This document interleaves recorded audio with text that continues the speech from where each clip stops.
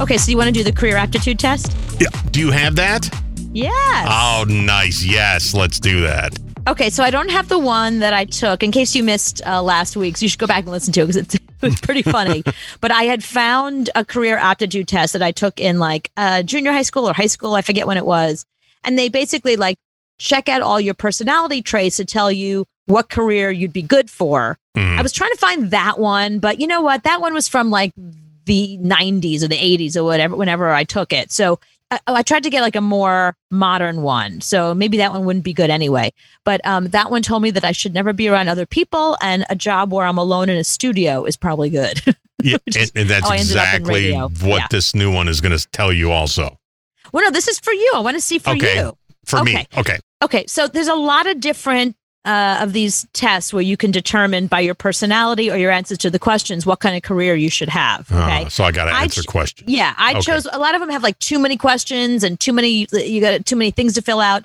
I found one that's simple, and according to all the career builder type websites like Indeed and LinkedIn, this is the one that everybody uses. Okay.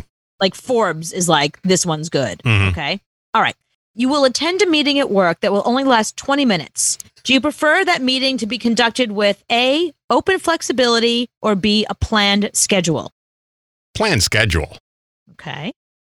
In general, would you say others, A, get to know you with time and trust, or B, get to know you rather easily? Easily. What?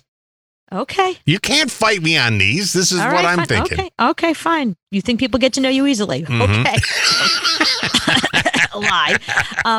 In a meeting, you're more apt to hold your tongue and listen or speak up. Hold my tongue because I just want it over. That's true. Yeah. I've been to many meetings. I just want them to be over as quickly as possible. And if I speak up, that's going to make it go longer. Right. All right. In general, which is worse? Being too skeptical and critical, or B, being too emotional and accepting? Being too emotional. Yeah, right. I know you don't like that. Yeah. In general, do you consider the notions of a dreamer to be A, inspirational and enlightening, or B, a waste of time and energy unless there's a practical purpose? B, pain in my ass. I'm sure. A dreamer. Shut up. Do your job. Go home. At work, you're part of a planning committee. Are you more inspired by A, facts, or B, visions? Facts. Okay. I think you're pretty creative, though, but all right. Yeah, but I like facts because I like to base those visions on complete facts. Right. Okay. At work, are you more naturally inclined to focus on the A, future possibilities, or B, the here and now? Future. Okay, great. Please choose the word that describes you most of the time. A, extrovert, or B, private? Private. Yeah. All right. Something happened at work that you are on the committee to better understand the event. Do you want to first A, watch the video of people involved telling how they felt about what they experienced, or B, investigate the facts and data? I want to see the video. Of course you do. All right. Question number 10. When making decisions, are you more content when A, there's flexibility in changing the decision, or B, you know you've made a final decision? Final decision. Okay. Question 11. Do you welcome work that A, deals more with potential opportunities, or B, is more firmly grounded in today? Let's go with A. Okay. Are you more impressed by somebody that is A, sympathetic, or B, logical? Logical. I don't like sympathy. Yeah, that's true. In general, do you have more of a tendency to be A, reflective and introspective, or B, straightforward and upfront? Which one am I? Straightforward and upfront. Yeah, 100%. At a business function with many strangers, would you most likely A, mingle with a few mostly familiar to you, or B, mingle with many, including newcomers? I'm only going to the two people I know, and I'm not going anywhere near anybody else. I don't want to talk. No, the two people. When I go to a Christmas party, I hang out with my boss. That's it. Very funny.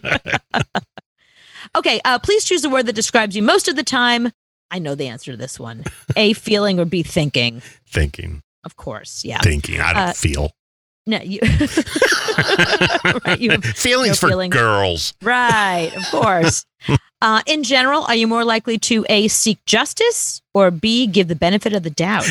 Justice. I want justice served. Avenge me, damn it. Those are going to be your last words. Avenge me. Like, even if you die of something like a medical thing or like something it's not a mystery at all, you would still like grab your sons and be like, avenge my death. Right. Kill the COVID. Kill it. All right. Are you more drawn to work in a career that deals with A, realities, or B, possibilities? Possibilities. Okay. I like that about you. Mm-hmm. With unfamiliar colleagues, are you more prone to mind your own business or strike up a conversation? Mind my own business. Okay. What if she's hot? Mind my own business. Okay. Oh, even more so. Right. These days. You're right. Good answer. They scare me. Okay, we're almost done. You have free time at work. Are you more satisfied by A, choosing a task that inspires your creativity, or B, accomplishing items on your to-do list? A. Oh, okay. Yeah. Ideally, are you more drawn to a job that is compassionate and empathetic, or B, scrutinizing and examining? A. I don't like examining. I hate that. Yeah, that's true. That's a good point. Yeah. In normal working conditions, are you more drawn to what you can see and touch, or what you can envision and invent? Envision and invent. It's true. Yeah. Everyone is choosing roles for an upcoming meeting. You prefer to A, play a valuable role that does not require being a spokesperson, or B, be one of the spokespersons for the group. I'll be a spokesperson. I got no problem with that. I got no problem talking in front of people. Okay, well, we're going to calculate your results now. Okay, interesting. So the 4 jobs that you've matched with, number 4 is a mystery shopper. Do you even know what that is? No, and I don't like shopping, so no, I'm not doing that at all. Okay. No. Let's see. Number 3 is a supercar driving instructor. Oh, I like that, but I did not have to talk. See, that means you have to talk to people. Right, that's true. Let's see. You also matched with the job of a chocolatier. Somebody who makes chocolate. Yeah, I couldn't do that because it'd be 1 for you, 1 for and 2 for me. 1 for you, 2 for me, 1 for you, 2 for me. No, I'd be 500 pounds. And you're not going to believe this, but the number 1 thing that you matched with it's twofold. It's a voice actor / broadcaster.